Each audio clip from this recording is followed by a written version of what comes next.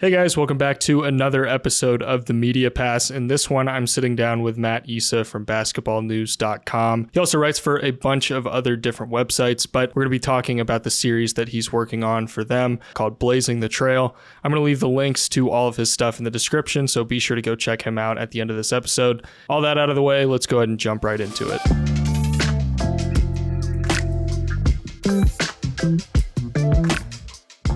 You've been interviewing like coaches, players, staff, all sorts of stuff. What's that been like, talking to players and being able to hear it from, the horse's mouth, so to speak, about all of this awesome basketball?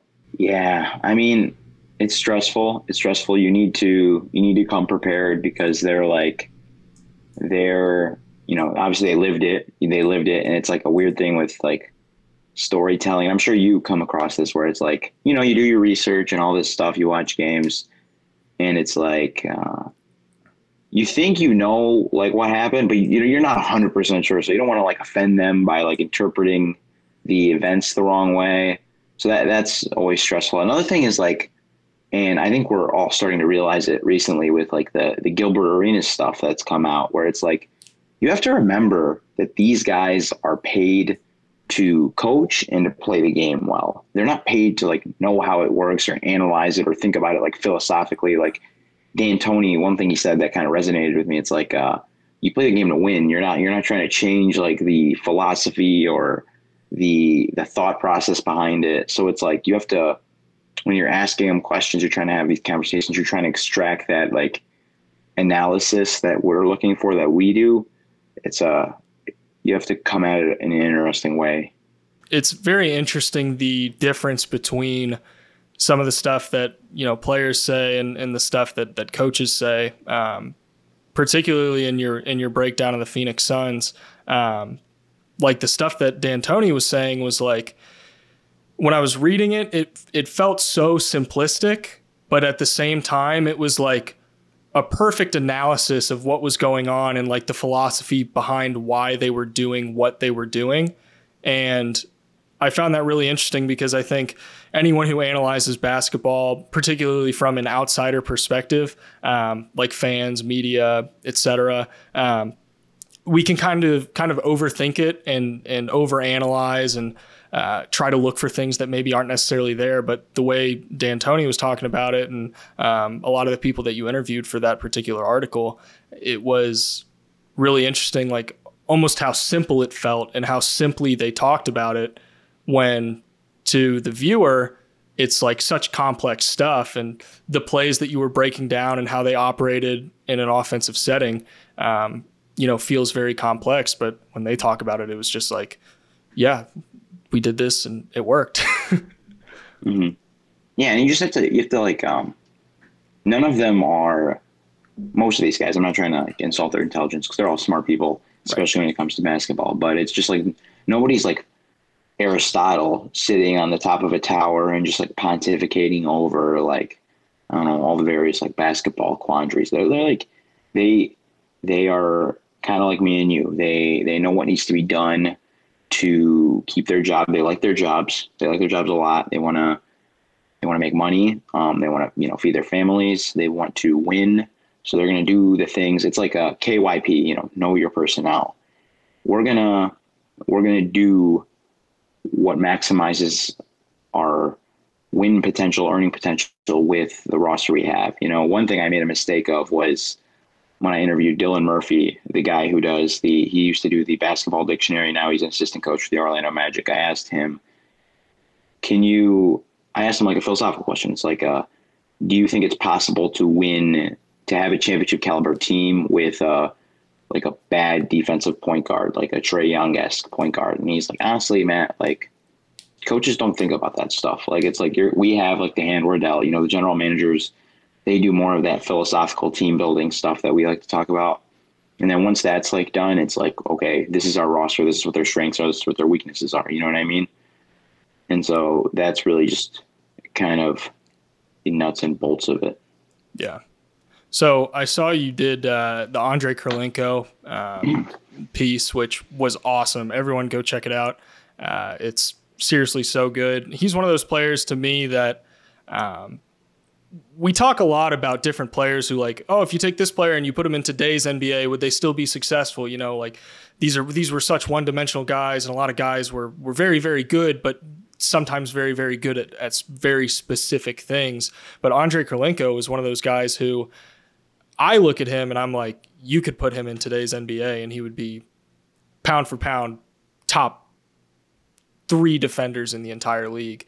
And I think you gave some really good perspective on that.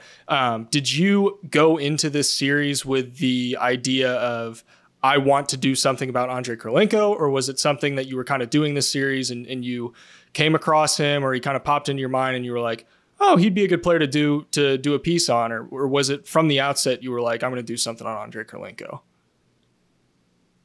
Yeah, when you set out to do these, like, you know, revolutionary, who would have done well in today's era type ordeal things, he's like pretty common. He's kind of like today, you know, Draymond Green. He's like the basketball nerd. It's like just hero. You know what I mean? He symbolizes all these things that me and you talk about all the time with, like, I don't know, global, what you do for the team, you know, being a 5-on-5 player as opposed to a 1-on-1 player. And like Kirilenko was kind of that guy. But when I think the thing I made a mistake of is, and I try to make this kind of the theme of the article, where it's like, you know, we all talk about like what Kirilenko could have been in today's game. Like, we make it seem like it's like this Drazen Petrovic type thing where he's like a tragic figure. Like, we never got to see it. You know what I mean? We never got to see it fully realized, but we did. We didn't get to see like something like an Apex Kirilenko for a couple of years. He was kind of like a top, and me and Cody Hodek talk about this on the podcast, where it's like he's kind of like a top 10, top 8, top 15 guy-ish in that range, in that all NBA range type player during his peak. And I think that's like okay, so this is going to sound kind of like paradoxical, but like, so these revolutionary guys, right? They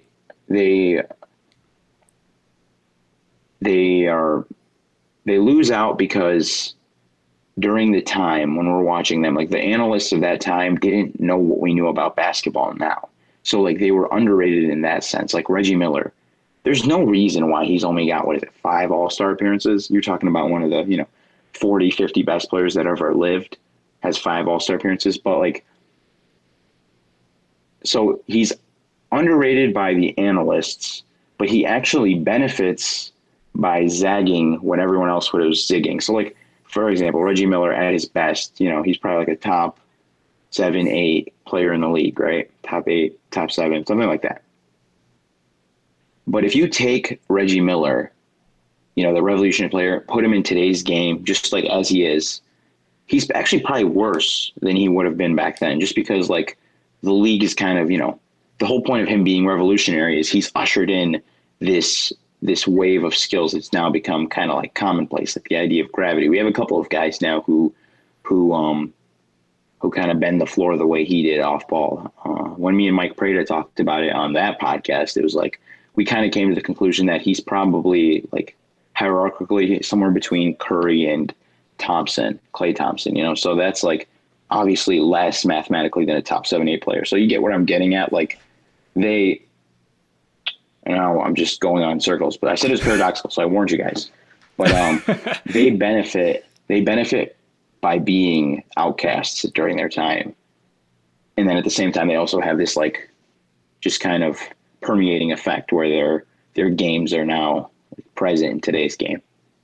Right. I think that another player that you can look at for that specifically is Bill Walton. Is a lot of people look at Bill Walton and they're like, what he was doing. Like we see stuff that Jokic does. We see kind of the way that like Sabonis passes out of the high post, and you know how he's able to find cutters and stuff.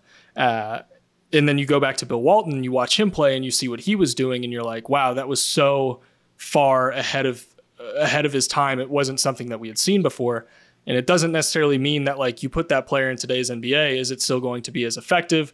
Are they doing it on as high of a level as these players were doing it? Like obviously Jokic is one of, you know, the greatest offensive centers that we have ever seen. And the way he's passing is like completely revolutionary.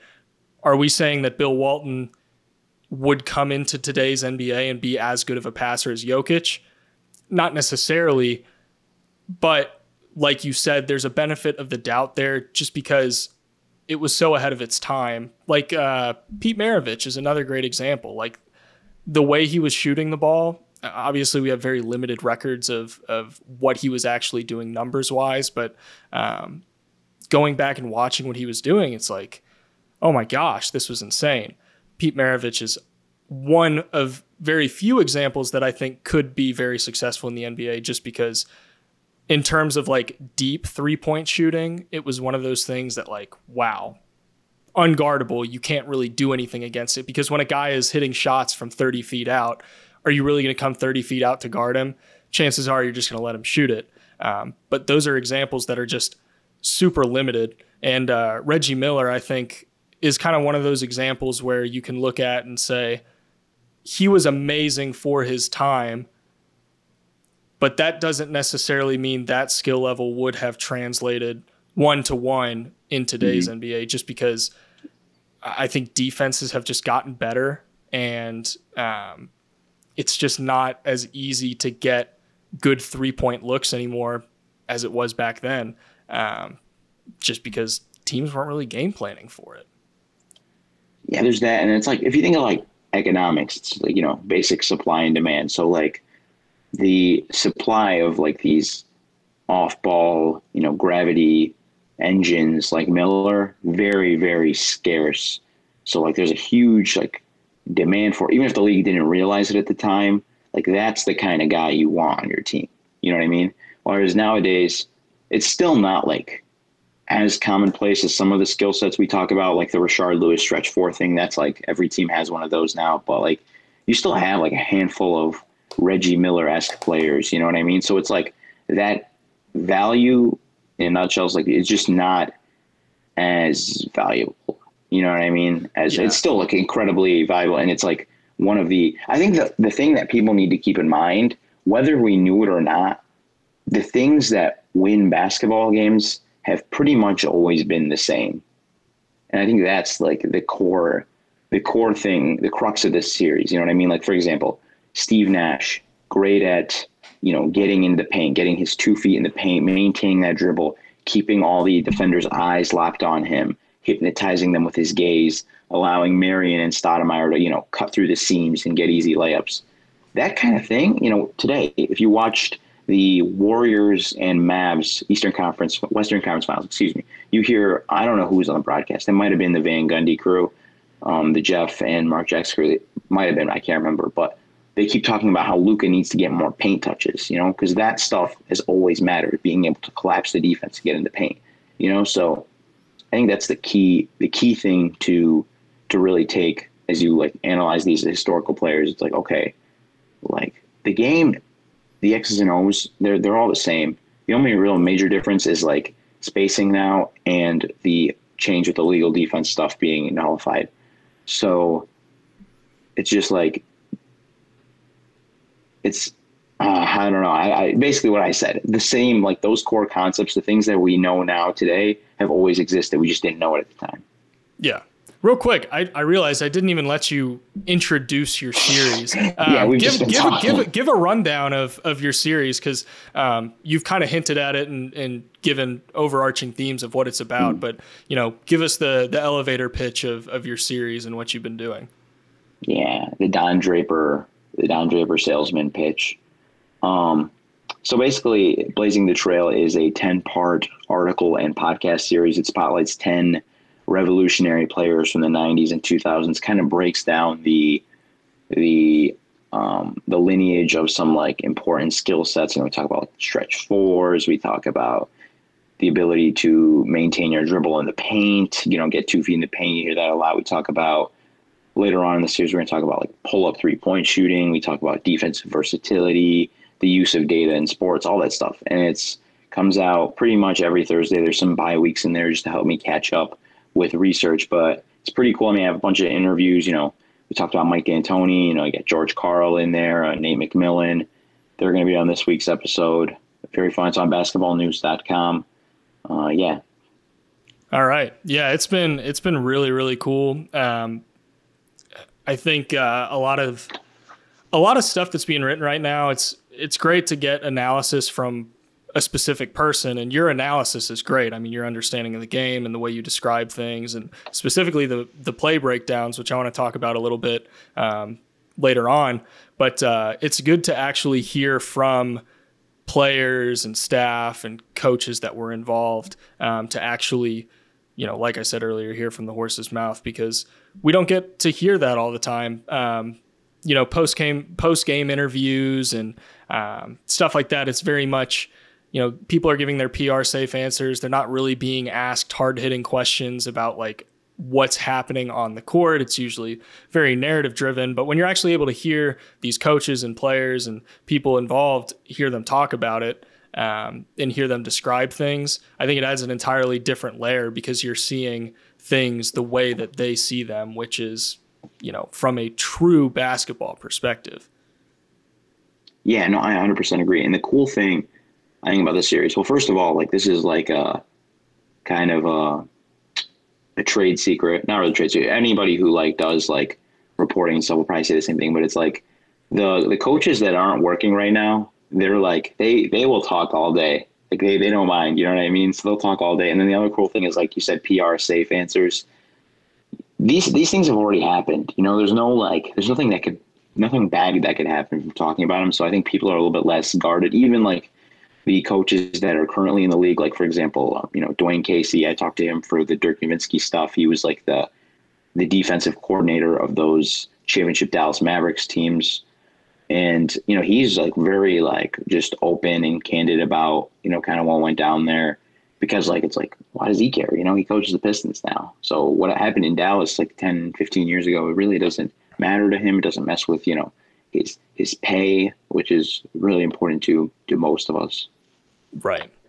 Has there been anyone that for this series specifically that you've thought about that you really wanted to interview or ask some questions that you haven't been able to, and they were just like really high on your list and you just unfortunately weren't able to get them to talk with you?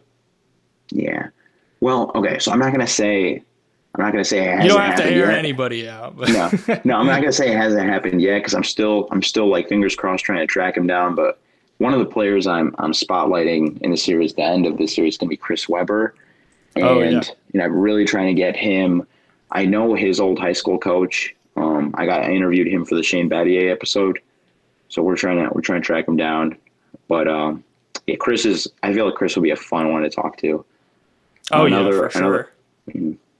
He's one of Yeah. those players that fits the mold of like ahead of their time, kind of fits that same theme. Of course, yeah, because he's like you mentioned Bill Walton. He reminds me a lot of Bill Walton but I just think that he adds like another layer of scoring that Bill Walton didn't have. I'll talk about it a little bit later when his time comes, but he's kind of like the precursor to the modern day passing hub, the modern day like big hub, like the dribble handoff hub with like the Bams and the Jokic's and all that stuff. He kind of has some of that before they do, of course, because he played in the league before them. But yeah. Yeah, it's cool you highlighting these players, because I think everything is comparisons nowadays. Like everyone has to have a player comp. Everyone's like, oh, this person's the modern day blank. And for some of these more niche players, not that like Chris Webber wasn't some ubiquitous name or anything like that. Like obviously he was a very, very popular player. Reggie Miller was one of the most popular players in the NBA for a very, very, very long time. But these more, like you said, trailblazers, the whole title of the series, it is cool seeing them and kind of getting a more specific understanding of their archetype and the parallels to players today. Like Chris Webber, you said like the offensive hub of like dribble handoffs and stuff like that. Like you look at a guy like Robert Williams. Robert Williams is someone who very much fits that role. And we think that a lot of these things are new things. We think they're, things that haven't existed before, but the fundamentals of the game, the overarching goals of the game have always been there. It's just how much priority was being placed on these things, what kind of context and situations and circumstances existed to make these things viable options. And I think back then, for a very specific number of teams, it worked very well. And now it's like, oh, for every team, these are somewhat universal things that everyone can kind of operate under the same philosophies. Yeah, 100%. And it's like, you're a big, Alex, me and you know each other, and I know that you love reading, right? Right. And one of the common themes in like European Eastern Hemisphere history is like the running notion that you don't invade Russia in the middle of winter, right? Right. Famous like tyrants have done that, failed, whatever, and so it's like, people make the joke. It's like, well, if they'd done their reading, if they'd read their history, they would know better than that. And it's like, people ask me like, why do you watch, 70s, 80s basketball? There's so much great basketball today. Like I can watch in the off season, like there's the WNBA, there's the Euro League, there's all these youth basketball stuff. And it's just like, I want to get the context of it. I think it's all there. The answers to all this stuff. Like you mentioned the plays, like they're all the same. It's like the Warriors, they run that post split action, Draymond in the post, and then like Curry and Clay will run by each other, set a screen, whatever. The Blazers were running that in the 70s, Blazer Mania with Bill Walton, Steve Kerr's Chicago Bulls were running that in the triangle. The team they used to play in the finals, the Utah Jazz used to run split actions. It's all there, just like the answer to effectively taking over an entire nation was also there for, Adolf Hitler. If he would have just read, what happened to Napoleon, okay, maybe we'd be speaking German. I don't know. So I think it was actually The Victory Machine, which is a fantastic book about the construction of the Kevin Durant era Warriors. Obviously, leading up to that, you had the Dynasty Warriors that broke out. But the book does a really good job of chronicling Bob Myers and his tenure and kind of how all of that came to be and the financial stuff. And one of my favorite parts of the book is when they're talking about Steve Kerr's basically process to becoming the head coach.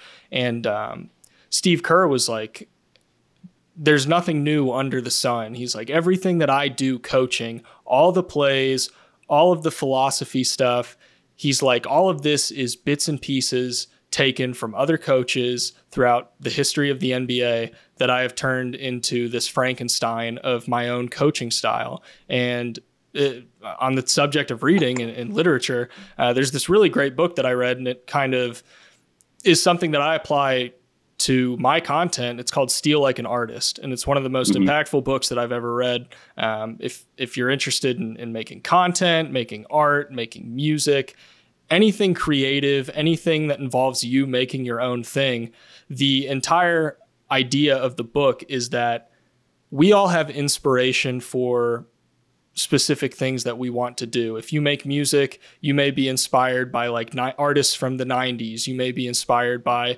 2010s pop or something like that.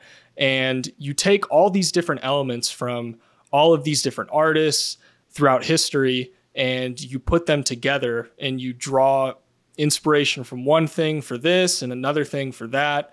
And all of a sudden, like Steve Kerr said, you've got this Frankenstein monster of your own style. And did you steal it, so to speak? Yes, but it's indistinguishable from the predecessors that you drew that inspiration from. And especially in basketball, it's so prevalent because there are going to be coaches that look at Steve Kerr and they're going to be like, I want to model my coaching after Steve Kerr. I want to run the same type of offense. I want to operate, on a personal level in the same way that Kerr does. But you can't just do a one-to-one copy of that because it's not going to work. There's obviously personnel stuff that goes into that. There's personality stuff that goes into that. There's financial stuff. But when you're drawing inspiration from all these various different things, you're ultimately able to tailor it to your situation and the needs. Which all of this is kind of a tangent away from what we were talking about, but it's actually like directly involved with what we're talking about. Like that's one of the reasons I really wanted to do this series is because so I talked about this on a different podcast, but it was, as a kid, I used to love like anime and like these expansive universes where there's like all these different rich characters and everything's kind of like, think of like The Wire.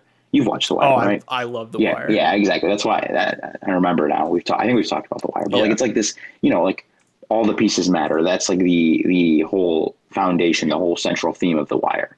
All the pieces matter. They're all connected in some weird way. And like with this, that's why I have a section in every article called Weaving the Thread. And it's just trying to kind of put it all together. That's why I chose the 90s and 2000s for the kind of central theme, central focus of this whole series. Because I know, like we said, there's nothing new. There was nothing new in the 90s and 2000s. Like, it's just like you said, these innovators kind of putting together the pieces of the kind of their experience. Like, for example, Nash and D'Antoni, right? That's a perfect example. Nash, his two favorite players growing up, Isaiah Thomas and Michael Jordan, right? I didn't get to put the Michael Jordan piece into the article just for word constraints, but like I talk about it with Isaiah Thomas, where Isaiah Thomas was very good at just dribbling in the paint, knifing his way through defenders, making lay down passes and all that stuff. And then Jordan had this like incredible footwork, among other things. Right. And, you see like with Nash, he's able to kind of coalesce these things.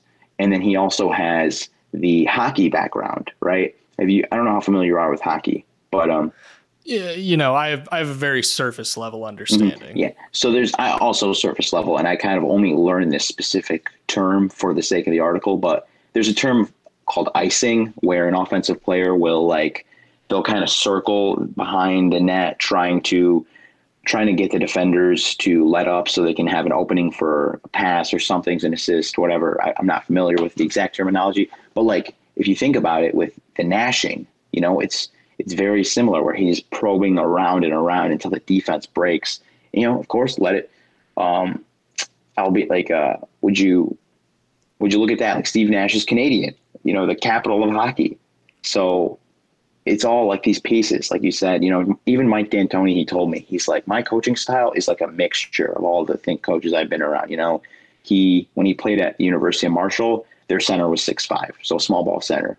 When he was coaching overseas in Italy, I forget, I think it was Dale Davis was the big man. I'm pretty sure Dale or Antonio Davis, one of the Davis brothers. They're not brothers, but I just call them that. But one of the Davises, he was like a rim runner, like Stoudemire. And then when he played under Doug Moe for a month, was a very fast break coach. He plays at this breakneck speed. You remember those Nuggets teams with Alex English. So it's like just this amalgamation of all of that stuff. It's kind of like what you're talking about. So you're not going on a tangent, man. Well, you were going on a tangent, but it was a relevant tangent. And now I'm on a tangent, so we're even. But I realized Patreon pods are not supposed to be formal, so right. That's good. Yeah. It's funny you mentioned Isaiah Thomas because he's someone that I think public opinion is skewed very much because when you think about Isaiah Thomas, you think of the Bad Boy Pistons. And like the first thing that comes to your head is like them throwing Michael Jordan to the ground because that's kind of what everyone's been programmed to think about when they hear Isaiah Thomas or the Bad Boys Pistons. But this was like 6 months ago. Someone told me to do a top 5 point guards of all time. And I hate ranking players. And it always like just ends up with me splitting hairs and like, it's never a fruitful endeavor for me, but I did a lot of research into Isaiah Thomas and watching him handle the ball and the way he kind of just kept defenses at bay and kept them like literally on a thread. It was so, I've said this a billion times in this episode, but ahead of its time. Like Isaiah Thomas's ball handling ability really doesn't get the credit that it deserves because you think about all of the dribble moves and the ball handling ability that modern point guards are expected to have. And it's like the prerequisite, like you have to have this. And Isaiah Thomas was doing it really before anybody else. It was so skilled. And that's a word that gets thrown around a lot because it's just like a hot button word. Like, oh, is Kyrie Irving the most skilled player in the NBA? Is like a tweet that I see about a billion times a month. But Isaiah Thomas's skill level when handling the ball is, you watch it in the parallels to the league today. It blows me away how little acknowledgement and kind of education to the general NBA masses as a whole that gets, because to me it's very important to modern guard play. Yeah, and it's like, well, first of all, I don't know if you've seen the recent Thinking Basketball video where he kind of goes through like the evolution of officiating and I haven't stuff. gotten to it yet. Okay, yeah, but you know what I'm talking about, though, right? Yeah. And it's like, so like for Isaiah to be able to do that stuff where they're kind of more strict about calling travels and all that, you know, it's cool. And it's just like, my thing is like, you can, because the problem is the people who appreciate history. So okay, first of all, like people our age, we're young, we're both our early mid-20s, right? And it's like a lot of people our age are like, you know, they're custodians and janitors. Like, this is what I don't want to hear about them. Like JJ Redick even says it, you know what I mean? And it's like, no. But also at the same time, like the old school people, they can't like talk about their time in an appreciative way without kind of attacking modern, you know what I mean? So like both sides are just like, there's just too much like polarity there. You know what I mean? Where it's like both sides think that they're just so much better than the other, where it's just like, why don't we just appreciate like all of these players? Because we have so many skilled and like rich. It's like we said with The Wire, like, why would we worry about just like the drug related characters and then like the police related, like I like the police related characters or more, or I like the drug related characters more, where it's like, they're both like just filled with like rich layers and there's so many things to love about all of them. You know what I mean? Yeah. I think that's something that the NBA could definitely do a better job of, is educating and putting more of a spotlight. I think for the NBA 75 stuff, they did a decent job with like, you know, players from the 60s and 70s, like giving them their fair due, and even the 50s. I think they did a little bit better of a job with it. And I think maybe there's a trend in the right direction in that aspect of, okay, we have all of these players and this era is kind of viewed as lesser and less talented, and these guys were plumbers, janitors, milkmen, blah blah blah. These are just buzzwords that get thrown around so much, but the reality is so much different than the current zeitgeist around it. And I think it's just really frustrating how the discourse is affected by that, because instead of looking at these players through an untinted lens, it's very much whatever the opposite of rose-colored glasses is, that's how they're looked at. And I think that's just a shame, because there's so much fun talent throughout those eras that just gets missed out on. I agree, like 100%. I always joke like with like, you know, whoever else will listen, but I want to just learn enough about the game where when it's time for the top 100, like I'll be able to make my own personal list and I'll feel comfortable. You know, it won't just be like the things I read in like a Sports Illustrated article. You know what I mean? Because like that, like you have to think at the same time. It's like you can't like always blame like certain analysts for some takes, because like the resources available to them at the time, it's like it's not as good as we do now. And so it's like this self-perpetuating like cycle of just kind of like violence, where it's like, so, you know, some analysts messed up like during their analysis of a player in the 80s, 90s, and then we keep going. And then like today, instead of like trying to fix it or a little bit or something, we either just keep going with it, or it's like we just completely deny the thing. It's like, okay, it's all wrong. We have to throw it all away. They're janitors, plumbers. You know what I mean?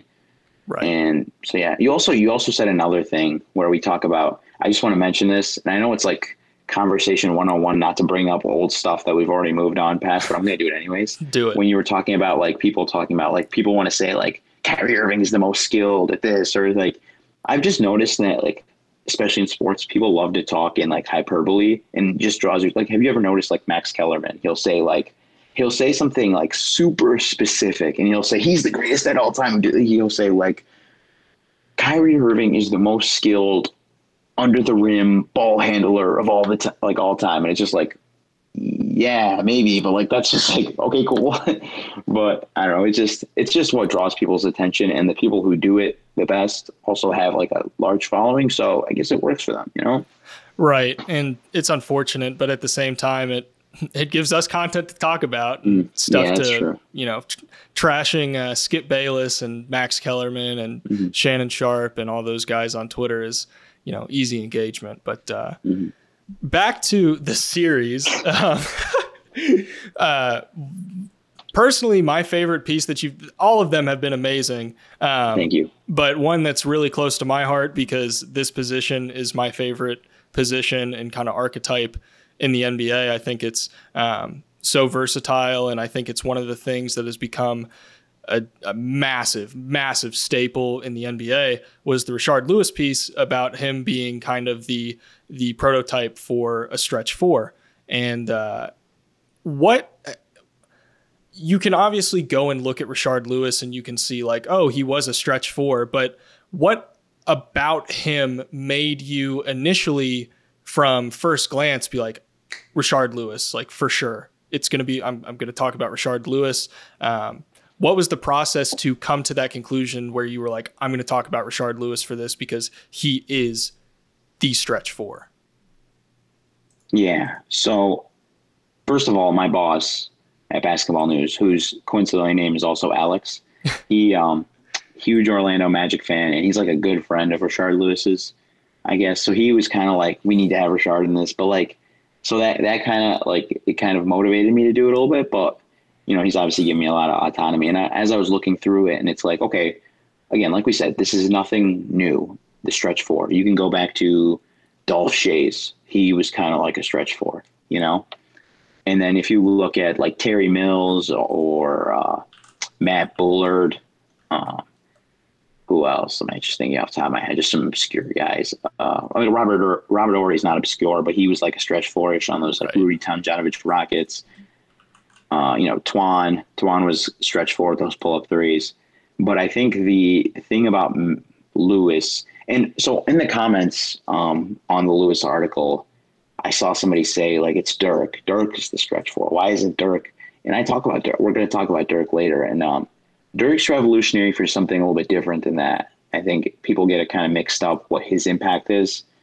But the reason I go with Lewis is, and I think Jordan Sperber kind of does a good job of going over this in a video on YouTube. He did pretty recently, but it's like, it's not about Lewis being the stretch four. It's about channeling his spacing gravity to create like just a really, really good three-man offense with Hedo, him, and Dwight Howard. So there's a play, their Magic's pet action, right? It was called a thumb down spread.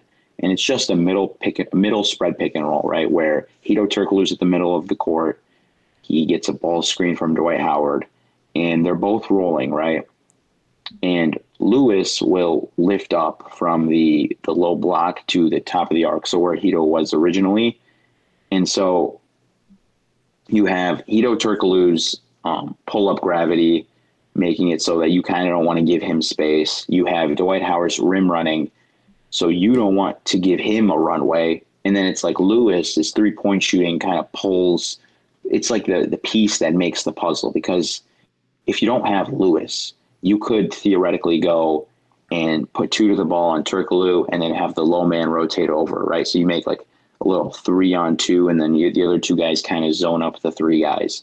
But with Lewis and just the volume he was able to handle as a three-point shooter, and just that total package and his ability to kind of move a little bit that he learned from Ray Allen and his time with him. But I think that's really the thing is like about this series that I kind of want to, it's about highlighting the players, but it's also about highlighting the kind of the progression of the skill. You know what I mean? It's like, so it's because I don't know if you noticed, but most of these 10 guys I picked, there's like a lot of nostalgia around them. Like, you know, Lewis, people love him. He's like a vibes guy, yeah. you know? Yeah, he's got sure. Just great vibes to him.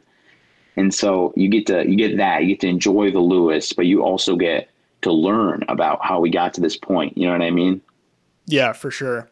I think what you said about how it's less about the player and more about like maximizing the skill. It's really like, you know, the player existed. This type of player has existed. The stretch four. Mm-hmm. There have been, you know, 6'7", 6'8", 6'9", 6'10" guys who can shoot threes before. It's not a new concept, but the players where having that talent and that specific skill set maximized around them with the pieces and the schemes that you run, that's really where the key to me with this series, it's been really interesting to see how those specific skill sets that we look at as kind of more archetypal, more specific, more quote unquote niche, how those skills are maximized to be able to derive all of those advantages that they create, which has been by far the most interesting part of this series to me. Obviously, hearing from the coaches and stuff is great, but that all serves to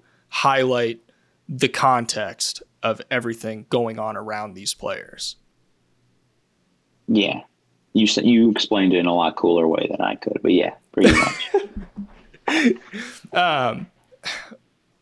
There's one player that, and I know he's not, he was an all-star player, so it's not like he's very niche or anything like that. It's not like people don't know who he is, but one player that I went back and watched a bunch of the Los Angeles Lakers, Showtime era Lakers championship runs. And one player that really stuck out to me that, like, ever since I watched this was like probably a year ago, ever since I watched this series, like, I cannot get this player out of my head, but James Worthy, he is one player that I watched and I was like, oh my gosh, this guy would be so good in the NBA today. He, like, very much has a lot of the skill sets that are, like, quote unquote generic, but he just did everything so well. And I don't know if you're going to, I don't know how many articles do you have left? And I don't know if you plan on talking about him, but he was one player that when you kind of talked about this series, he was one player that I thought of and was like, he would be a good player. Like, if you were going to talk about players who were ahead of their time and kind of more of like a supporting player that wasn't necessary. He doesn't have the ball in his hand all the time. You're not going to be running your offense through him 24/7. You know, Magic and Kareem were the guys on those teams. They were the hubs. Mm-hmm. But to me, James Worthy, you don't have that success without what he brought to the table. Yeah. So I studied, I got to study a lot of the all-time greats when I did the Quest for the Best about a year and a half ago. And, obviously, James is very much in the thick of those Magic runs. I actually do get to watch a little bit of Magic stuff as I do the Penny Hardaway, because, Penny's on the record as saying, like, Magic's his guy. He loves Magic. He idolized him. And you could see a lot of similarities in their games. So, of course, sure. James pops a lot, like you said. And he's, like, one of the rare guys who's, like, this narrative that people have attached to him, it's actually, like, true. He really does, like, kind of level up to the occasion. Big game James, whatever. He's really damn good when it counts, and he plays in a lot of big games just by, like, the nature of being on a dynasty. He's a great, like you said, he's good, like, switch defender. He's got strong body. He gets size up, go down. Really good isolation scorer, which is huge for those Lakers teams because, like, as Kareem gets older and Magic's not really, like, a conventional, like, ISO break you down guy. So having Worthy was really helpful to those teams. And then, of course, in transition as a finisher, sometimes as an initiator. Yeah, he was awesome. Now, about in today's game, like, of course, like, we have to get into the whole conversation of the jumper. How does that translate, with all the reps and stuff? I'm sure he figures something out, and he's kind of like a pseudo small ball 5 today, and that'd be really cool. But yeah, he's an awesome player. And, some of his takes, I know he's a commentator now, and I hear his takes sometimes and I cringe, but, you can't have everything. This question just popped into my head because it's such a hot button thing nowadays. What's your take on the debate around modern, or not modern player, but players talking about the game and kind of this philosophy that if you haven't played the game at the highest level, then your takes don't hold as much weight. How do you view that debate? What is your opinion towards that? And I don't know, the thing that obviously is so prevalent right now is what Gilbert Arenas was heavily alluding to about Giannis. I don't think they ever actually mentioned Giannis by name, but it was very, very clear that they were talking about Giannis. How do you view this debate right now? Well, just really quickly as an aside, it's so weird to me that like former players have this thing with Giannis because like he's the guy who's like kind of taken on their old school beliefs. Like I don't want to play with anybody. I don't want to leave my team. I don't want to have any friends. So it's like weird that they've kind of, you know, I don't know, distanced themselves from him. But that's a different subject in and of itself. Like a little bit of context in my life, I'm I'm about 5'9". I'm like a very pit bull-esque like a pickup defender. I play hard. I like to think all the hours of film that I've put in have made me a little bit better of a passer. But I'm not like I wasn't doing anything as a basketball player, so I kind of have to be on the side of like you didn't have to play the game to understand it. Now, so we kind of talked about this where it's like you have to keep in mind that these players, they get paid to be good at basketball, right? And some guys, it's their game to be able to analyze it and to see things that kind of no one else sees. Like Draymond, okay, for example, the reason his insight's good, like he's got really good insight, he's got a great podcast, is because like he had to make his bones off of being like a high IQ guy, whereas Arenas had this like, I haven't studied him in depth from what I remember of his game, really strong first step, great shooter, great handle, that doesn't really like he doesn't need to be a film rat. I'm sure he watched plenty of film. He cared a lot about the game, but he didn't need to be like a film rat. So like, I think my take is being a former player, you get, because at the end of the day, like me and you have missed out on like time to learn about the game because we've had to do other things like work real jobs. So that's just like mathematically speaking, that's hours off of our plate where we can't watch and learn. Right? What's going to help you give insight about the game is doing it, learning it, being around people who know it. So like the players do have a leg up because they get more reps naturally, but it's up to them to take advantage of it. You know what I mean? Like we all, like me and you, we both got our bachelor's degrees, right?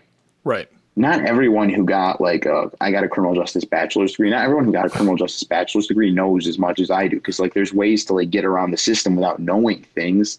And at the same time, there's people who have the same degree as me who know more than me because they went above and beyond to learn these things. So I think it's the same thing with basketball. So that's my little spiel on it. Yes. Well, yeah, it's like if someone, if someone's a serial killer and they go out and kill a bunch of people, like they know why they did it. They know the psychology behind why they did it. I'm sure they can look at it introspectively and know, but a criminal psychologist is still going to know a lot about why a serial killer kills somebody. Like exactly. They're going to be able to learn about that. And, it's the same with sports. You can look at it and be like, yeah, I understand why they did this here. I understand the philosophy behind it. I understand the overarching context and the circumstances that made this certain thing occur on the court at any given time. We're going to defend pick and rolls this way because this player does this thing or that player does that thing. You don't need to play the game to have an understanding of why things happen. That's one of the advantages that, viewers of basketball have is that we have the advantage of hindsight. We're able to go back and look at things. We're able to analyze it after the fact. And, my entire channel is built around doing film breakdown and, statistical analysis and stuff like that.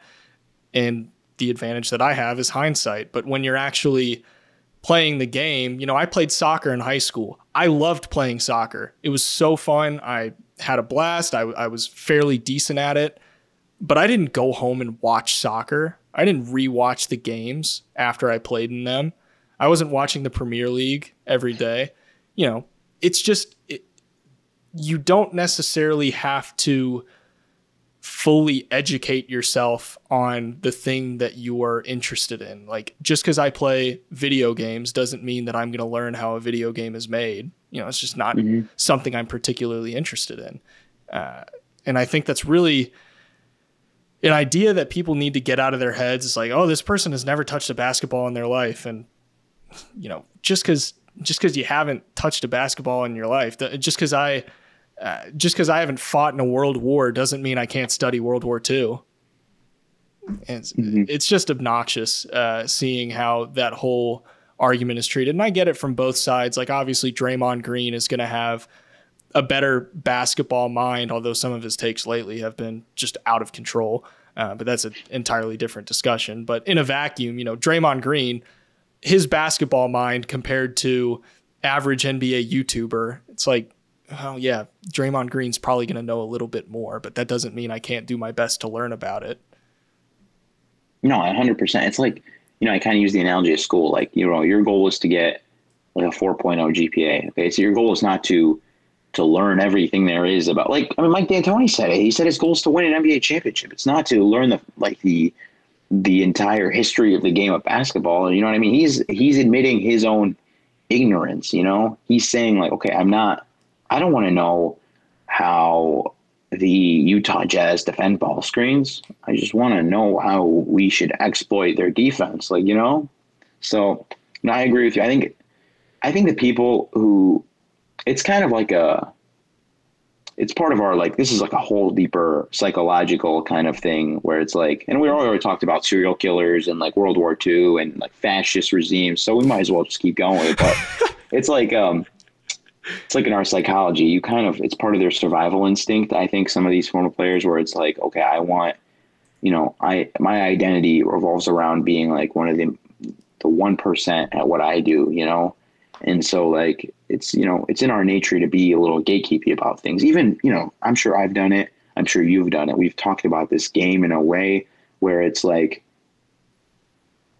in a way, it's not like our main intention is not to educate, just to make ourselves feel smart. We've done it before. I'm sure like you've done it, I've done it. That's not my goal. I'm trying to learn from instances like that. But, people have moments of gatekeepiness. And I think that's kind of what goes on with some of the athletes making those comments, or like the people who, those are the weirdest people to me, the people who weren't athletes, but still think that only athletes are qualified to talk about it. It's like some self-hate they have for themselves, but yeah, whatever. Yeah.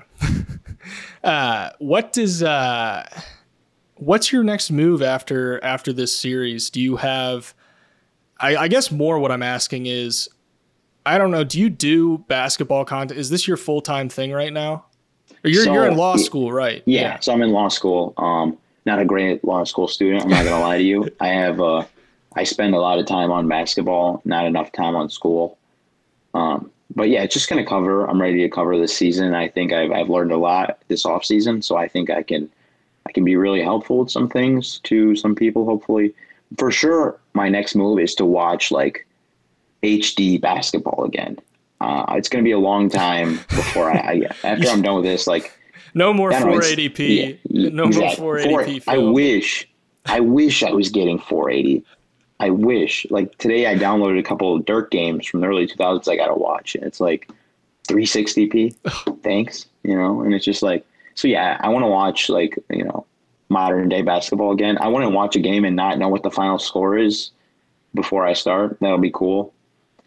So yeah, I just want to cover the season. No more big projects for a while. I just want to kind of keep doing that. I cover the league, at Basketball News, a couple other places. So just keep writing, keep talking about the game with guys like you. Keep like randomly DMing each other weird questions in the middle of the night. Just that kind of stuff, normal stuff. Is your ultimate goal to work in basketball, on a full-time basis? Because obviously you're getting a law degree. Do you want to? Mm-hmm. I know a lot of guys who work in front offices and particularly agents. Agents, a lot of the times will have law degrees. Is that something that you're eyeing down the road, or how do you kind of view that? I want to work full-time in basketball, but I don't want to be an agent. I want to be a part of like the analysis stuff and all that. So yeah, I'd love to work. I mean, I'm already I'm already working full-time in terms of hours, just about, now having my yearly salary meet that. So my girlfriend can stop thinking I'm a loser. Yeah. God bless her. My fiance was in the set when I started YouTube. Mm-hmm. Fortunately, she was never like, "Oh, you're doing YouTube." Like, yeah, everyone's a YouTuber, everyone's a TikTok influencer, everyone's a Twitter personality or whatever. Everyone's got their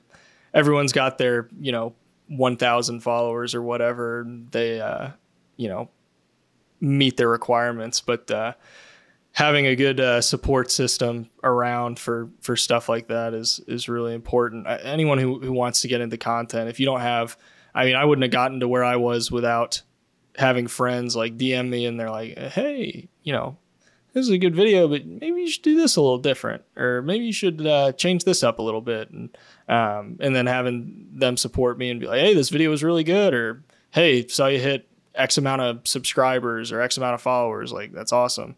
Anyone who wants to get into content, I always say, like, lean on your friends and family at the beginning, because in the beginning, that's all you're going to have. You don't have fans yet. You don't have supporters. It's not something that just appears. Like, I look at a platform like Twitch, and some people have told me like, oh, Alex, you should start streaming. And I'm like, what the heck am I going to stream? Like, what are people going to watch for? And I think like Twitch or streaming in general, like the idea for a lot of people to get into streaming with zero platform built already, it's really easy. If you already have a platform, if you have 200,000 subscribers on a YouTube channel or something like that, you're going to be able to be like, hey, go check out my Twitch channel. I'm streaming right now. And, even if 10% of those people decide to tune into your stream, it's like, okay, that's still a ton. Even more.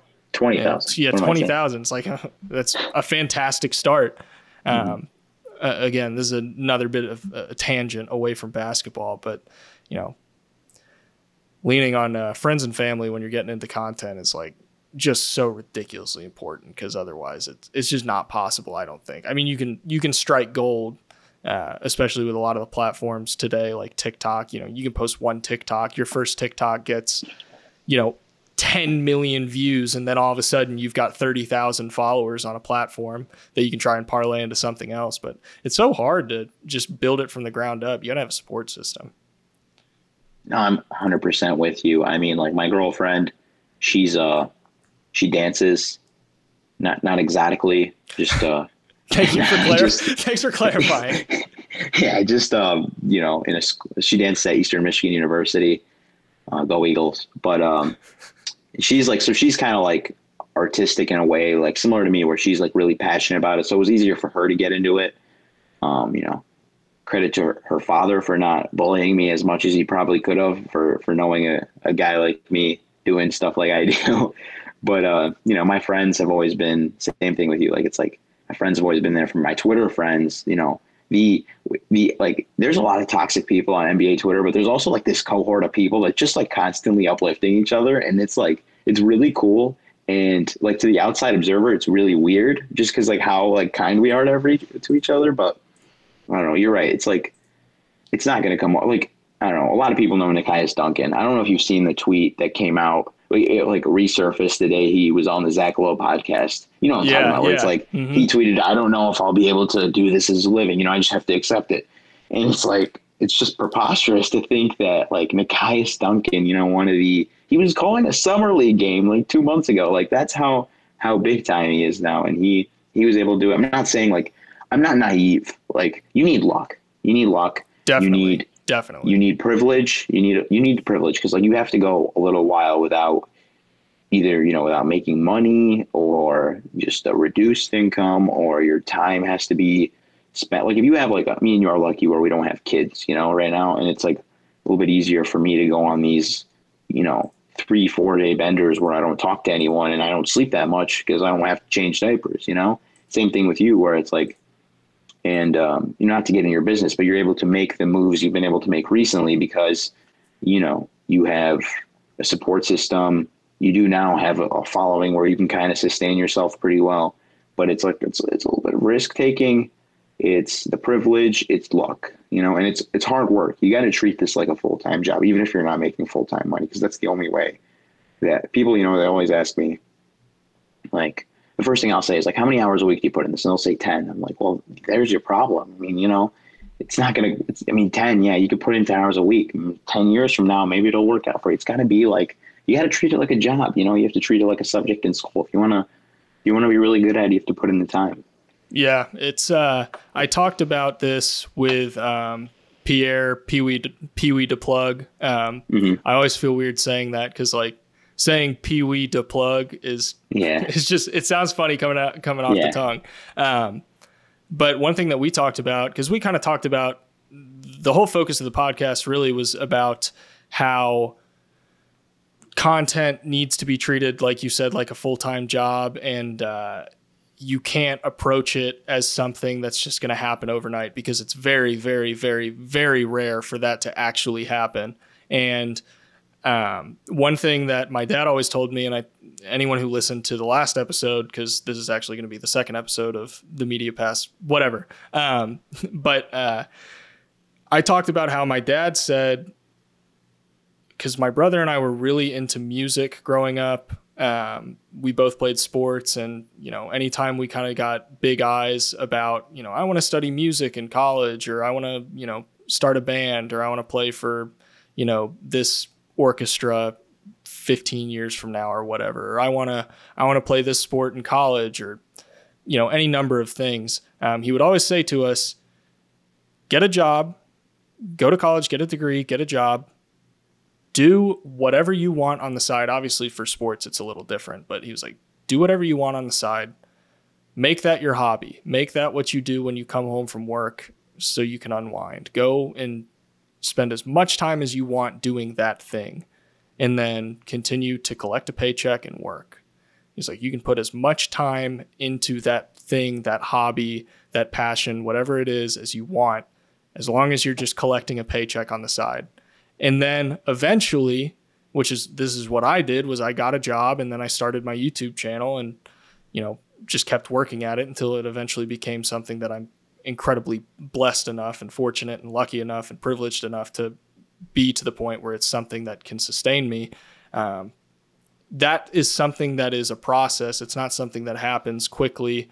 And I think for me, the big change in my viewpoint towards it was not to get too like hashtag hustle culture or anything like that, but like getting up early, like getting up at 6 a.m. and writing videos and recording and editing videos was like, oh yeah, I have to put like 30, 35, 40 hours a week into this on top of my already 40-hour a week job if I want to actually get anywhere. It's like, I always tell people because I get a bunch of DMs from people, and they're always like, hey, how'd you get your channel to grow? How do you edit this? How'd you learn to do all this, and et cetera, et cetera. And the thing I always say is the big difference between someone who is able to make it work doing content, for example, the big difference between the person who succeeds and the person who fails is that the person who fails just stopped doing it. They gave up. And typically that separates the people who are really passionate about it and really do have like the desire and the drive and the heart to want to do this from the people who don't. And with content specifically, it's one of those things where if you have a full-time job, you don't have to get up early and write a video. You're going to get paid no matter what, because you're going to work at 9 a.m. and coming home at 5, and you're going to get your paycheck every couple of weeks. You don't have to get up and do this. You don't have to get up and write a video. But if you love it enough, you're going to, because it's what you want to do. It's your dream. It's your passion. It's your ultimate goal. And, it's not easy. It's not always fun. Editing... screen recording 500 clips of Shai Gilgeous-Alexander mid-range shots is not always enjoyable for me, but it's like, I love it enough. So I'm going to do it, and I'm going to edit it and put it out on YouTube. And, I don't know. I think the fact that you have gotten to where you've gotten doing content is really impressive. And what you're doing is great, man. I'm blown away. Every single article, I'm like, how did he have the time to do? How many words do you normally aim for? What is kind of the prerequisite for these pieces? Because they're pretty in depth, man. Like I gotta anytime I read one, I'm like, okay, I'm sitting down for a while. I gotta read this. No, I mean these ones. So one of he was like a mentor. I think I consider him a friend now. Hopefully he considers me a friend. Steph No at Sporting News, but I used to always like be up his ass asking him questions, and he's like, Matt, for like a regular article, 800 to 1,000 words. So that's usually where my like usual articles are. But for this series, just because I learned so much, and like I try to like, it doesn't look like it, but I reined in a lot. Like there's a lot of like I believe nuggets. And it's, so I'm trying 2,000. I think 2,000 words is fair for this. But yeah, these featured pieces, the quotes, they drag on a little bit too. So it's not all me, but this is all like what you said, Alex. It's super well said. I think you are like, I'm not just saying this because I'm on your podcast and we're friends and all that stuff. By the way, we need to talk about Shay off air. I got a couple of thoughts I wanted to share with you. For sure. But you're like the kind of, for the YouTube lane, I feel like the model now for kind of how like a young guy, young girl, young non-conforming person can just, I'm in my early 20s. I have like a job, I have responsibilities, but I want to make this work. It's kind of like, okay, I got to get to this guy because he knows like what's up. And you're again, not to give too much of your personal life. You're 24, right? Yeah. And you're already like giving up the corporate America job that you had so you can do something like awesome. And, you said not to get hashtag hustle. I don't consider this hustle culture, because hustle culture is like, okay, I'm trying to like, I have my 9-to-5 job, and then at night I do like Uber Eats or something so I can make extra money. And there's like people like, it's unfortunate they have families to feed and they have to do that. But like, I'm talking about the people who are like bragging about it. Like, yeah, grind set. No, what I think me and you are doing is we're trying to make a life for ourselves where there's meaning to it. First of all, I think we find meaning in the work that we do. But at the same time, like I always tell people, I want to be the guy who's just always like a fun time, like I'm not mad because of work, because my job is a hobby, and like I'm just able to be, present for people, because again, like I said, I'm not working like a super stressful job. The hours are long and they're always going to be long, even when we're full time, just because of the nature of like news and how much hours of film we have to watch to do this the right way in the podcast and stuff. But I don't know. I don't consider it a hustle culture, but I'm really like, you say you're impressed with me. I'm 12, like 3 or 4 times as impressed with you, man. The fire tweets. But one thing I will say, and you kind of alluded to it, where it's like the guys who keep going, the people who keep going, the lows of this business are tough, man. Oh, it. Yeah. Like, and it's hard because like, I don't know. It's hard not to compare yourself to others. Like they say, never compare yourself to others, but you do it. It's like, okay, I posted this new video, in your case video, right? And it's like, why is this not doing as many retweets and likes as this person? Like, I know I put in the work, what's going on here? And it's just like, and it's like hard to be like, why am I doing this? Like, why am I watching these games? Why am I putting in like 80 hours on an article just for X amount of people to read it or X amount of people to watch the video, And so it's just really something you have to keep going. You have to trust the work. My buddy Mark Schindler, he said that to me one time. He's just like, trust the work. And I guess that's what it's like. Shane Battier, when I talk to him, he's like, you got to trust the data. You got to trust the scouting report. He's like, I'm going to force Kobe to this spot on the floor, and he might hit it 3-4 times in a row, even though that's his least efficient shot. But I just got to trust. Yeah. Like the law of averages is going to work out. And it's the same thing in this business where it's like, again, the outside variables, privilege, luck, all that. Once you get that in there, right? The work part, you got to trust that too. You got to trust that what I'm doing is getting me towards that goal. And you got to just stay the course. Yeah. Yeah. The lows are definitely low. Mm-hmm. I think it was when I hit 1,000 subscribers is like the thing that everyone says, like if you're talking to or getting advice from like a YouTuber or anything like that, they're always going to say like, once you get 1,000 subscribers, that's when like you can really start to like see the growth and things kind of go like parabolic, so to speak. Mm-hmm. And I think it was shortly after I hit 1,000 subscribers, I was at like maybe 1,300, 1,500, something like that. And I had a bunch of videos that I posted. It was like probably a 7 or 8 video span, which, if you're uploading every day, that's not too bad. But for someone who uploads, I was uploading maybe twice a week at that time. A 7 or 8 video span of just terrible performances is really, really disheartening and super discouraging.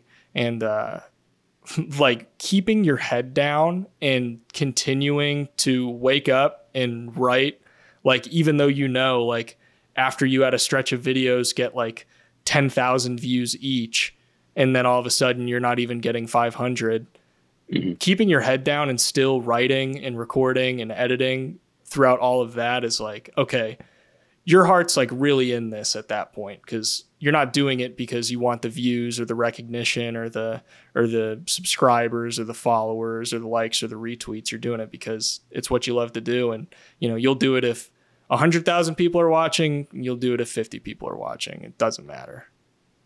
Yeah. And I think that's the point. It's like me and you, if somebody would say like, hey, Matt, hey, Alex, like, we'll pay you like a year's salary. Nobody will watch your stuff. Just you two talking to each other about it. You could do all the work you do. Like, we'll still do it, you know? Because like the only reason we quibble about these like numbers and stuff is because like we want to do this full time. And that's the only way. Like, that's how capitalism works. You know, you need to be producing a product that people want, like the supply and demand thing. So like that's really the only reason to quibble about the numbers if you're really passionate about it. But yeah, no, I'm just, you know, big fan of yours, man. I feel like this is not even like people are not even going to believe like that this is like a podcast. It's just like me and you called and we're just like having like a bad day and we're just trying to like kiss each other's ass so we can kiss it more and then just go home.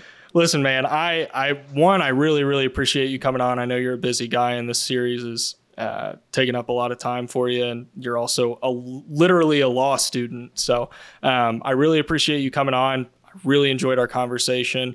Everyone, go check out his series for Basketball News. Go check out everything he's done for basketball. Go check out everything he's done in general. It's all really, really great stuff. Your analysis is second to none.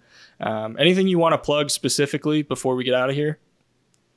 I think it's just the easiest way to keep up with me. Follow me on Twitter at Matt Issa 15. So it's at MATISSA 15. I can't spell my own name. But yeah, if you follow me on Twitter, I tweet out a lot of stuff about articles, what I'm eating for breakfast, all that fun stuff. But no, thank you so much for having me, Alex. We'll be talking. We talk a lot, so we'll be talking soon. But it was cool to do this with a microphone officially. Yeah, for sure, man. All right, we'll see y'all in the next one.